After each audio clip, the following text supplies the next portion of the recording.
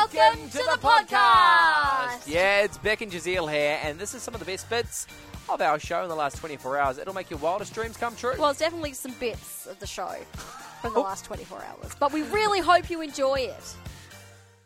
Got more culture in my pinky toad. It's called culture. Yeah, but give them some culture. 98.5 Drive here with Beck and Jazeel, and special guest on the show today, it's Jessie Gordon. She's an amazing jazz singer with 9 albums under her belt. She's toured Australia, America, Germany, France, Spain, Poland, UK, and that's just to name a few. But the best part is, you can catch her live here in Perth at this year's String Sessions. Jessie, welcome to the show. Thanks for having a chat. Oh, thanks for having me. It's a pleasure to chat with you. Now, for those who haven't heard of String Sessions, what can we expect? It's going to be an amazing collaboration between the Perth Symphony Orchestra and different artists.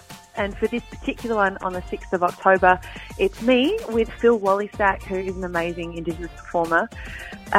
Joined by an incredible string section from the Perth Symphony Orchestra. So it's going to be absolutely huge, intense, wonderful, overwhelming, emotional.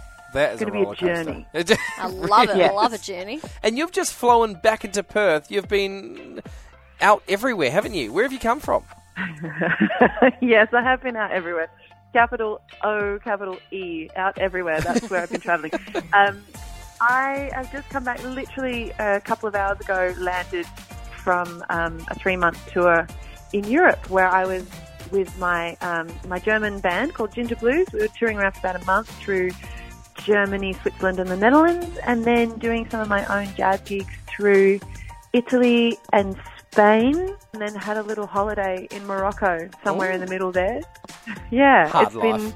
Sounds beautiful. Look, yes, I do live a very charmed life, I am aware. So you have travelled so much, like you said. Where's your favourite place to I guess, strut your stuff?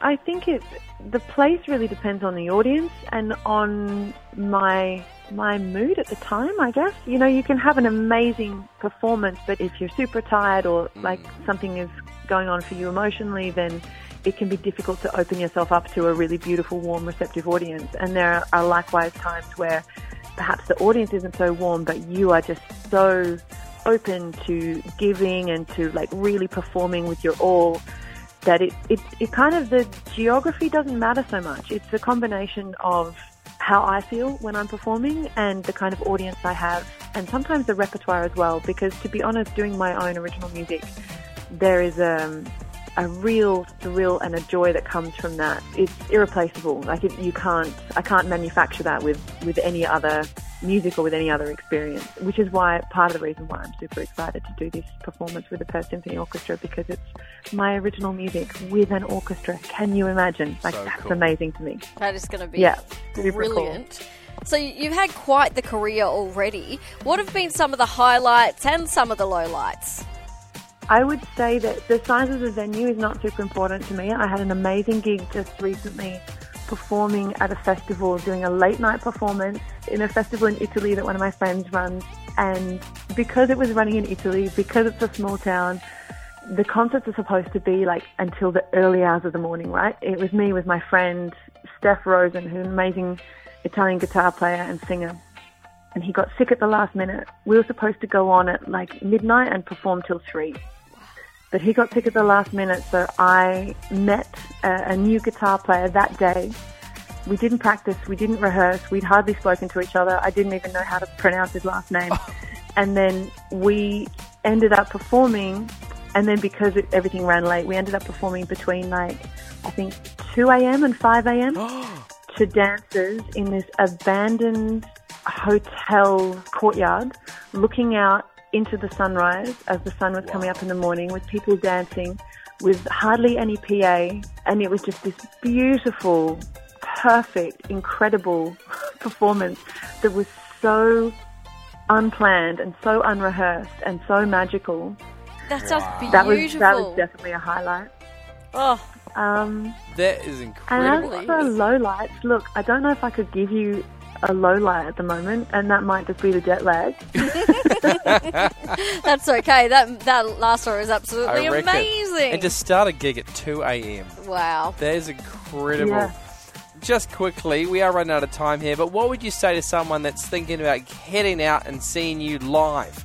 Not just to see me live, but to see any performer live at this point. You are supporting the arts.